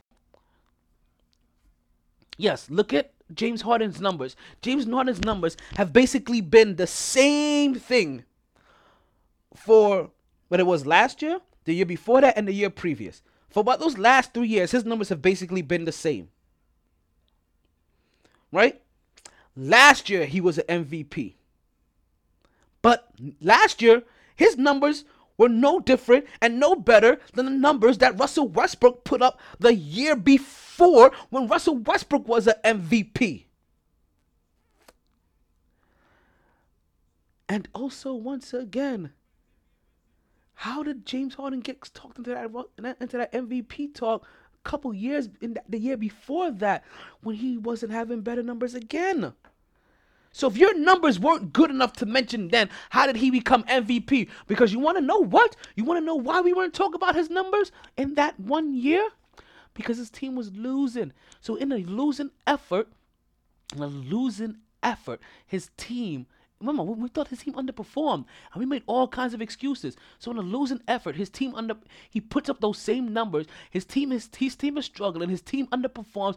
We don't talk about it for MVP. The next year, he puts up those same exact numbers, and we don't talk about it for MVP again. And you know why? Because Russell Westbrook puts up a triple-double. But then, here comes James Harden putting up those same numbers. But now he gets Chris Paul. So Chris Paul helps with a lot of his deficiencies. And Chris Paul is honestly the reason why that team was actually able to get back into that winning streak. And it also had a large part to do with again, the new coach and D'Antoni. You understand? Like, that's what really helped that. But no. And then, let's go back again. And Russell Westbrook again puts up a triple-double. Now, I'm bringing these numbers up for a reason, because there's another scapegoat point guard that's out there right now. And he puts up numbers that are comparable to James Harden, also for the last 3 years. But he is never really in these MVP talks. Never, ever. But yet James Harden actually wins MVP?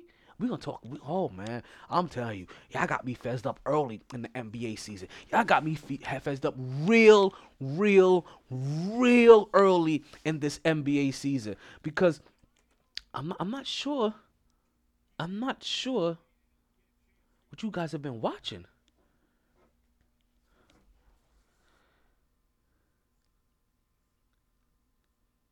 James Harden and their team are doing horrible because this is what James Harden has been for the Houston Rockets now for some time now.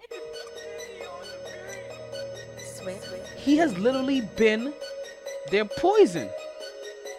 But they want to use Carmelo Anthony as a scapegoat for why the Houston Rockets aren't winning. You understand? Carmelo Anthony is a scapegoat for why the Houston Rockets have this slow start. Look at Houston Rockets for real, since they've had James Harden. Look at them. Go back. I want you. Go back to last year. You understand? Like and look at those numbers. And then look at the numbers that he had that year that Russell Westbrook won MVP. And then look at the numbers before and look at his team record. You forget how bad they were very quickly. James Harden doing the same numbers for 4 straight years. And has never once improved his team. You know when his team improved? When they got Chris Paul.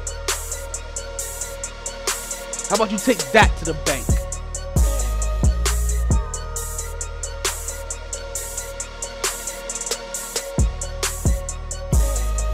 So Jimmy Butler is traded. The Houston Rockets don't get him. Even though they offered 4 first-round picks. Now they're losing. And now Carmelo Anthony is being made a scapegoat. Carmelo Anthony is probably going to be out of there. And then we're going to see if this team gets better.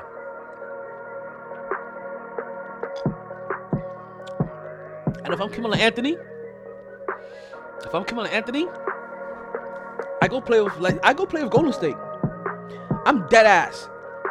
If I'm Carmelo Anthony, I go play with Golden State. I go and I come off the bench in Golden State and play the Swaggy P role. That's what I do if him. I go to Golden and get a ring.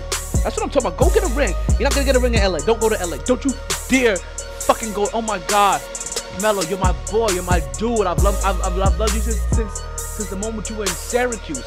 You know what I mean? I love you since the moment I saw you go up against some high school kid that they interrupted my fucking game for, named LeBaron. You know what I mean? I was like, oh, who's this guy? I'm going to this LeBaron kid. You know what I mean? Like, I like him. Fuck this LeBaron kid. He can interrupt my Knicks game for him. And what happened? This guy Gordon LeBaron ended up going to Syracuse, a team that I like. This guy that was Gordon LeBaron ends up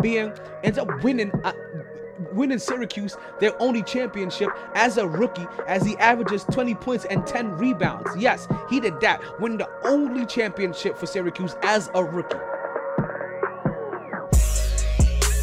Now, you know how many rookies have to get together now to win national championships? Carmelo Anthony was the only one on his team. Was the only true guy on his team that was born like that. And then, this same guy that was Gordon LeBaron goes to New York, where LeBaron basically spit in the face of New York. Don't you dare go play for LA. If you go play for LA, then you go play for the Clippers.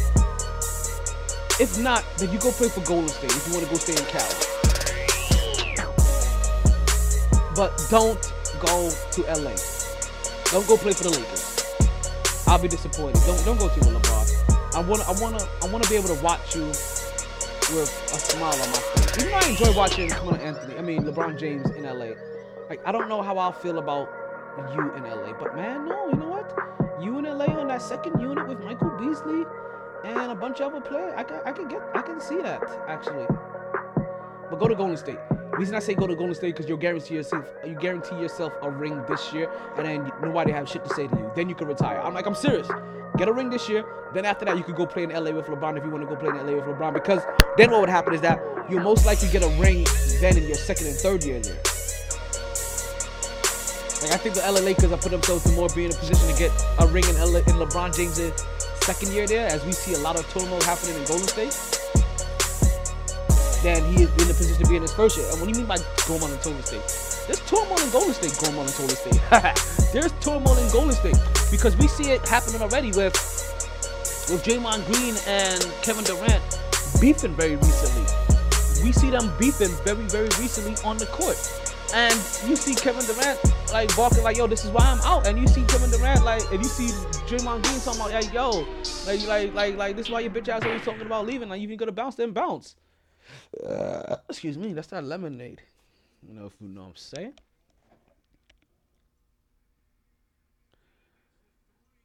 So Golden State is already looking like things are gonna change, and I already told you this, that I know for a fact that Kevin Durant at least wants to get as many rings as LeBron James before he moves on. Now, does he want to get more rings than LeBron James before he moves on from Golden State is a different question. Because we do know that he wants to leave. And I'm telling you something real funny. I'm going to tell you something real funny. Knicks fans, I know you think that Kevin Durant may come to New York. I'm not counting on it at all. What if he goes to Milwaukee? You heard what he said about them. That team has way too much length. Well, Kevin Durant has way too much length for what he does. And could you imagine a court that had Kevin Durant, Giannis Antetokounmpo, Chris Middleton on it? Durantula with the Greek Freak? And Mr. Miles High? Man, that will be something.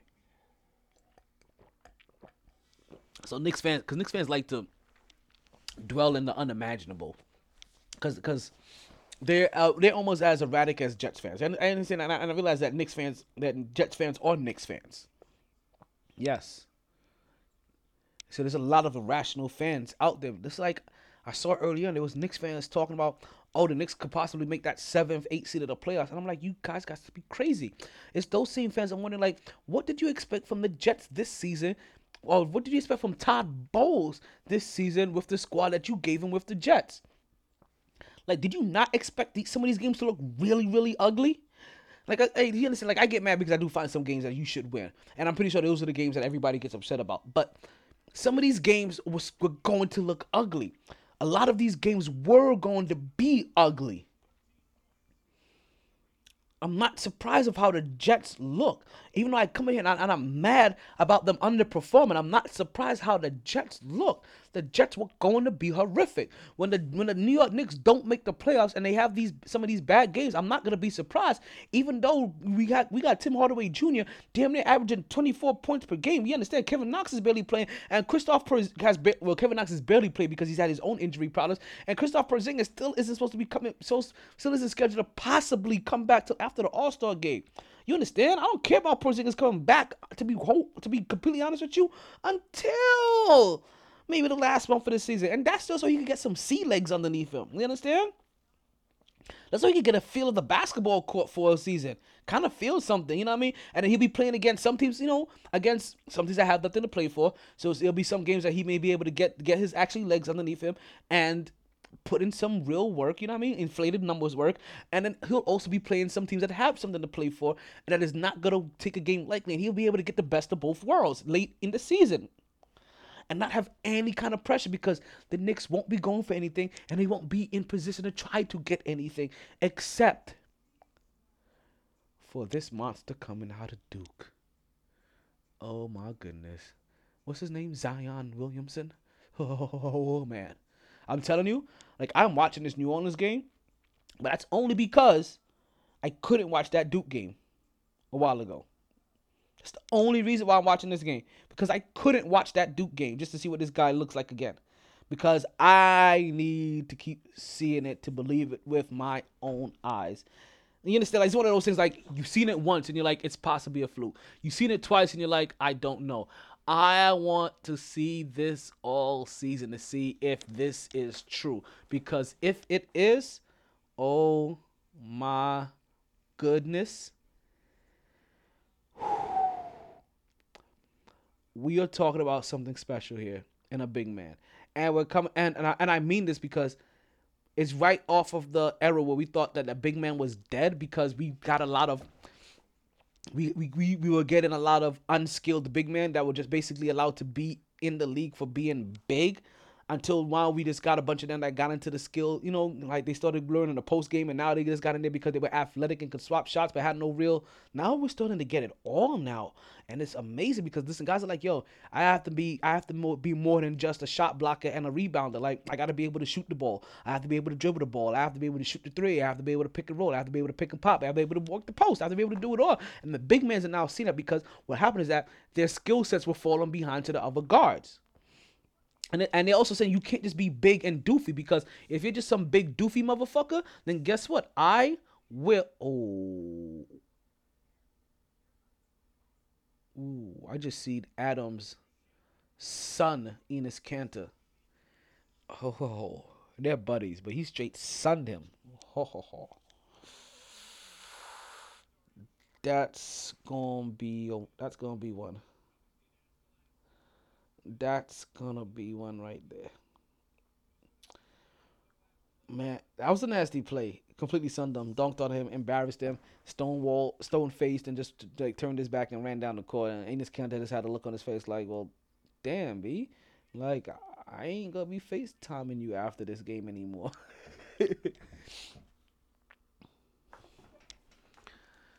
So let's get back into the NBA. Because I still owe a couple of apologies, right? I still owe at least one guy an apology. Because the NBA is still in its infancy. That's why we're not going to get too much in there. That's the reason why the NBA talk is still kind of to its minimum. The NBA season is still very much into its infancy. Like, we've barely played 15 games in the NBA. So we've barely gone through the first quarter of the NBA. But we are starting to see how things shape up. Right, last week we talked about who a couple of the leaders were as far as in the division, right, in the conference. You know, this week we'll take a quick early look, and I do mean super quick, early look into some of these leaders already, some of these early leaders into the league, because these are kind of the numbers that I really wanted you to see, because this is where I'm going to tell you about another guard in the league that's put some similar numbers to James Harden every single year for the last now 4 years now. Yeah, he doesn't get talked about an MVP. He isn't given the the MVP sympathy that I should say. But they are talking shit about him this year already. They definitely are. They are talking shit about him this year because you know what? Just like James Harden and his playing style, this guy and his playing style, this is very similar, is not working and is not functional to the team winning. But his numbers always look good. So let's take a look at some of these early numbers, right? In leading in points per game, early on, Stephen Curry, 29.5 points per game. But Stephen Curry now is already out again with some kind of groin or hip injury, so that's not good. If Stephen Curry continues, we just saw a travel from Andrew Wiggins, sorry. As Anthony Davis grabs the rebound, brings the ball up, looks for the open man, sets a pick, sets a slip, gets to the middle, pops back out, gets another pick, rolls to the paint, the ball is dribbled around, goes baseline, they reset the offense, 8 seconds left, and they take a contested 3-point fadeaway shot. Minnesota's up 83-80. As listen, Minnesota was up like 15 points. So the fact that New Orleans has come back into this game is actually surprising. And I think Sarek just traveled. But let's get back into the NBA. These NBA stats. You see Stephen Curry leading all scorers early on with 29.5 points per game. Joel Embiid follows him with 28.2 points per game, followed by Kevin Durant that has 27.5. The Golden State Warriors have two of the top 3 scorers in the league. Leading in rebounds are probably 3 names that are consistently, you will always hear there and consistently there all the time. We're going to hear about Andre Drummond. You're going to hear about Hassan Whiteside, and we're going to hear about DeAndre Jordan. Andre Drummond's putting up 16.6 rebounds, Whiteside 15.2, DeAndre Jordan 13.7. But DeAndre Jordan's having beef with his team though. In the sense that they're saying that he's just hunting down boards. He's pushing the teammates away so he can get boards, and he's just basically glory hogging boards, whether they be not even really the offensive boards, but the defensive boards. And it's looking very early on. It's looking like very early on that the Dallas Mavericks may be regretting somebody that they have coveted and sought after for what, the last 3 years now? 2 years now? That's interesting to me. And I think that DeAndre Jordan is going to be on that market. Don't be surprised if DeAndre Jordan is on that trading block market the moment he gets that opportunity. Leaders in assists so far, and we're going to start seeing the numbers I was talking about start playing this role. But leaders in assist. Kyle Lowry, 11 assists a game. The only person averaging double-digit assists so far for the season. We see Drew Holiday with 9.2 assists per game, followed by Russell Westbrook with 8.9 assists per game. Russell Westbrook has put up 24.1 points per game. Now, the guy that's going to follow him is the guy that I'm going to talk about that has been scrutinized so far, and that is the only Mr. John to the window to the wall. John Wall is averaging 8.2 assists point game. He's also averaging 22.1 points per game. And now we understand, like, hey, I thought you said he's like, but no, these are where John Wall has been put up similar numbers to James Harden for some time now. But not just here. In steals, Chris Paul, 2.5 steals per game, right? Well, let me just say this. Paul George has 2.5 steals per game, which is really funny. Because it's Chris Paul with 2.5, Paul George with also 2.5, and then you have Jimmy Butler with 2.4. This is why I said, like, Jimmy Butler would have done perfect in Oklahoma City. That is followed by James Harden with 2.3, followed by John Wall with 2.2 steals. Believe it or not, John Wall and James Harden have been putting up similar numbers for some time now.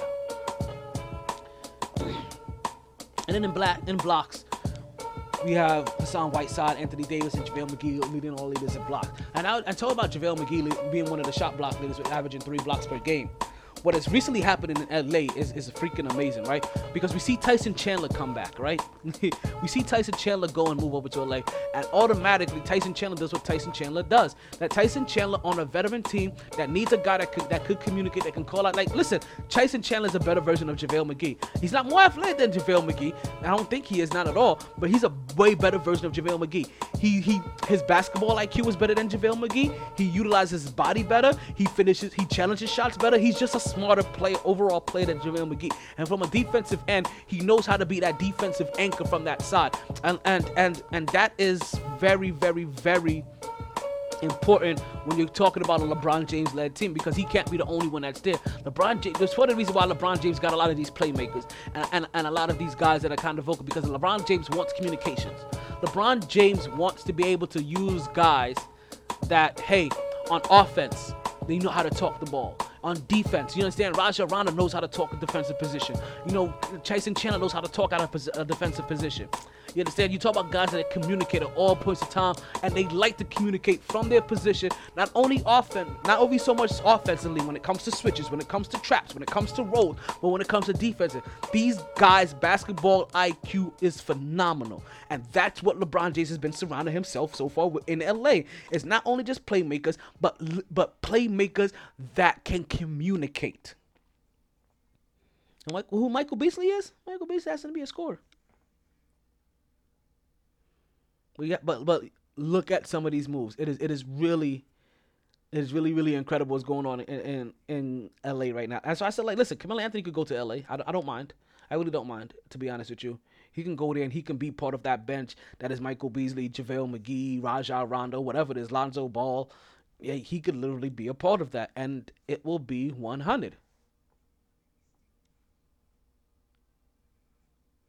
But what Carmelo Anthony should not be is a motherfucking scapegoat for the Houston Rockets sucking because James Harden is not the leader that he is meant out to be. I'm sorry. Like, you know what? I'm sorry. Like, it's official. Like, I've let it slide for possibly too long. I've let it, like, I talked about, like, early on. 4 years now I've been talking about it. Like, you can understand, I've been talking about this early on. We talked about that. Listen, James Harden may have been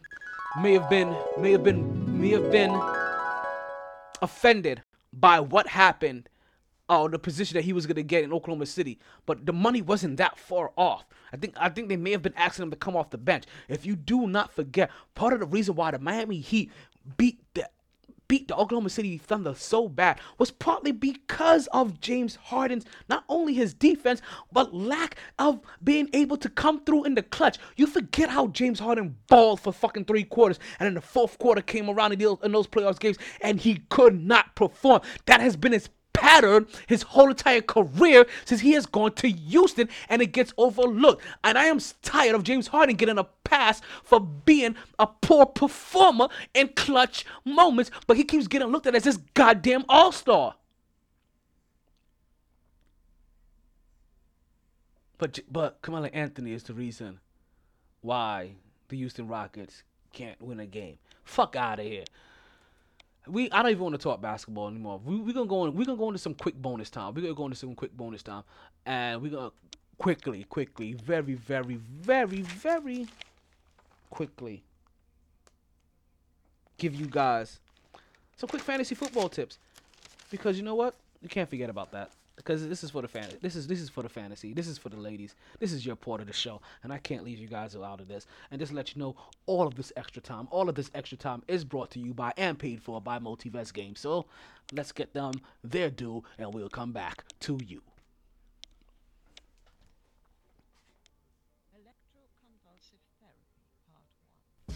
Let me put you on a game. Being taken advantage of isn't a game and it needs to stop. Aren't you tired of being ripped off by those other guys? Then head to Multivest Video Games and get the value you deserve on your games and gaming product. The games cost money and you shouldn't feel like you're just giving them away. So why continuously buy a membership for prices and deals that you should be getting anyway? Multivest Games not only has fair pricing and great trading deals, Multivest has a wide variety of games in all next-gen systems in the PlayStation 4, Nintendo Switch, and Xbox One series, as well as all your favorite old-school titles and systems, starting as early as Atari Nintendo to as current as PlayStation 3 and Xbox 360s, and yes, that does include all of the PlayStations, Nintendo systems, and Xboxes in between. They've been family owned and operated for over 10 years, just off of the intersection of 183rd and 7th Avenue in the Nurses Registry Plaza. That's directly located at 830 Northwest 183rd Street, Miami Gardens, Florida 33169. That's conveniently just 5 minutes from Sun Life Stadium, $7.90 the ticket, and, oh no, let's not forget Tootsie's Adult Entertainment Center. Multi-Vest Games, where you save more so you can play more.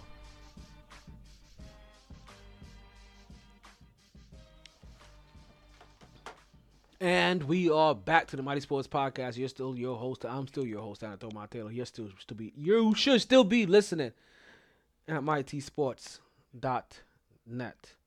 The only place where every single voice is my T.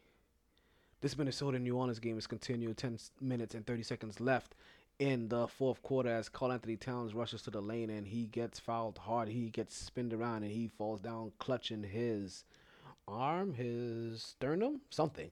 Minnesota's up 85-81. So we're not quite done talking about basketball, even though I said that we may have been. And also, did I mention that Jacob deGrom won the Cy Young Award? Yep, that happened. We got hit in the head. Did he take a knee to the sternum? Body check. I think that was just his elbow.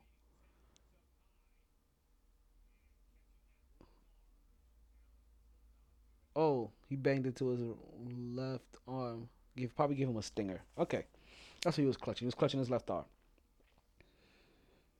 So, I know we talked about the turmoil that's going on in Golden State and it's going on in Golden State. And let's get this straight. Because this argument happened very recently.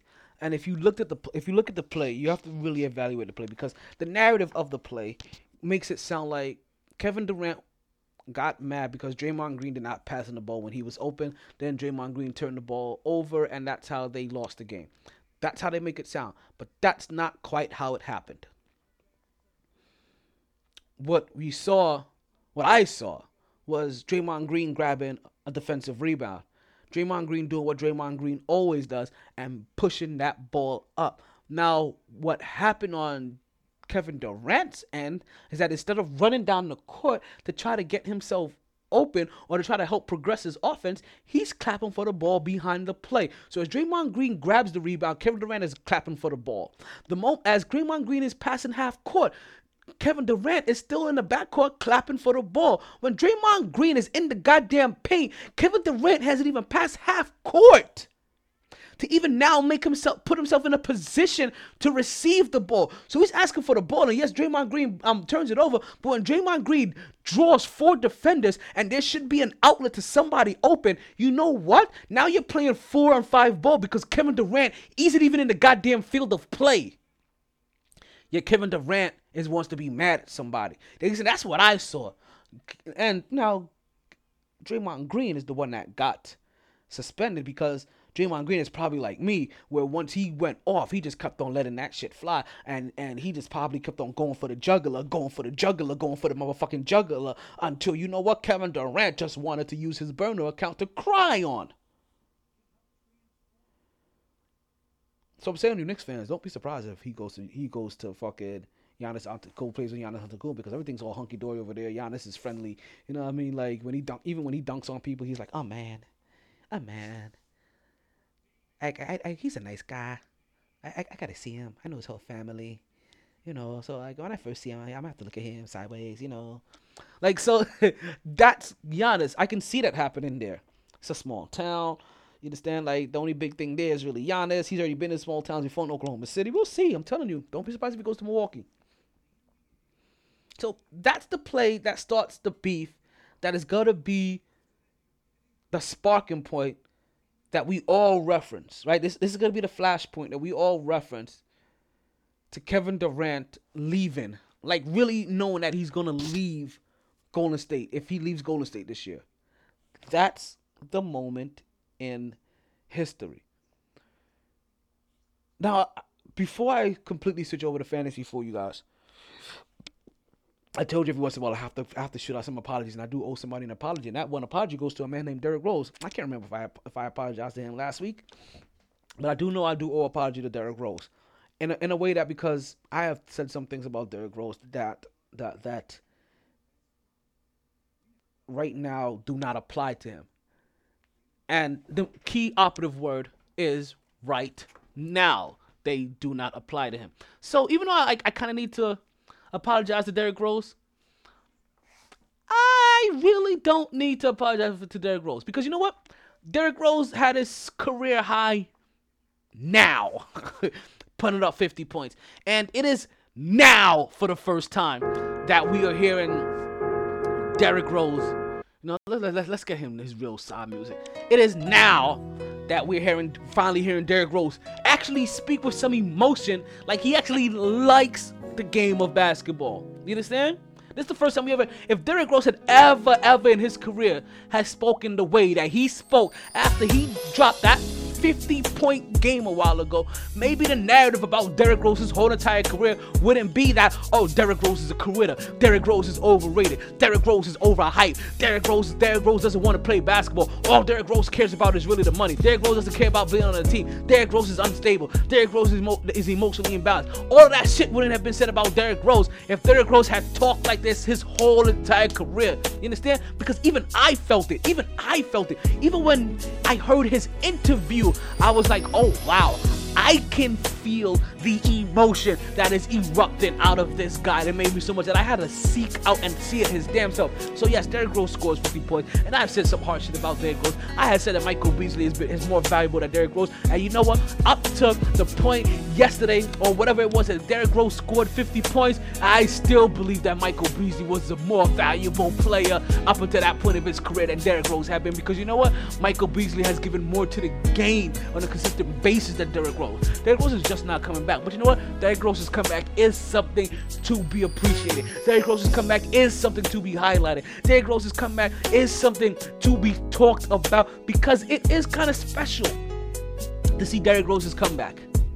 It is kind of special. I'm excited to see Derrick Rose's comeback, and he gets to help this Minnesota team. A Minnesota team that finally looks like they can win a game, and that the right guys that they want to see highlighted can score with the absence of Jimmy Butler. As Jimmy Butler goes to Philly, folks, he goes to Philly, which puts a whole nother strain on Philly, because I'm telling you, the teams in the East right now, or Toronto, Milwaukee, and Philly. You understand? Sprinkle with some Boston in there. But these are the teams that are out there. That are out there competing for that top spot. So yeah, I apologize, Derrick Rose. Jimmy Butler is going to help make Philly a contender. Like, seriously. Because at least he can shoot some goddamn threes. But I know what you guys are saying. I need to get back into the fantasy, because without the fantasy portion of the show, then it's just kind of incomplete, isn't it? And I know that's what you guys really come here for. So without any further ado, I definitely will make sure I get to this fantasy. And I say it's going to be a brief section, because you know what? I am going to tell you, you know what? How about this? The mighty fantasy football tips. Not winning tips, just tips. Just the tip? Just the tip. Just the tip. Let's just say what I want involves much more than just the tips. Just the tips. What I want is much more than just the tips.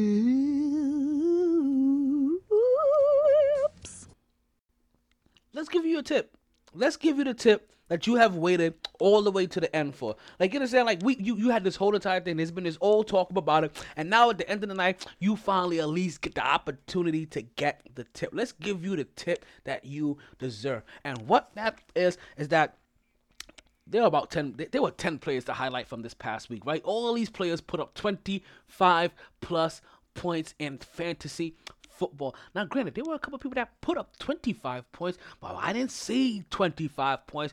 I said 25 plus points. So the guys that put up over 25 points in fantasy football last week. And if you had these guys, they balled for you. Coming in at number 10 of that list. Can I get a drum roll? Do I got a drum roll here? We don't have a drum roll this week? We got no drum roll this week. You know why? Because smoke weed every day. So coming in at number 10, you have Russell Wilson. As I told you, Russell Wilson didn't do a lot. He had like 3 touchdowns. He had 90-something rushing yards. He had 178 passing yards. I think that's what I said about Russell Wilson. Is that not what I said about him? The Seattle Seahawks quarterback, 176 yards passing, 92 yards rushing, 3 touchdowns, 26 fantasy points. If you had him in your fantasy lineup last week, then you put in it time for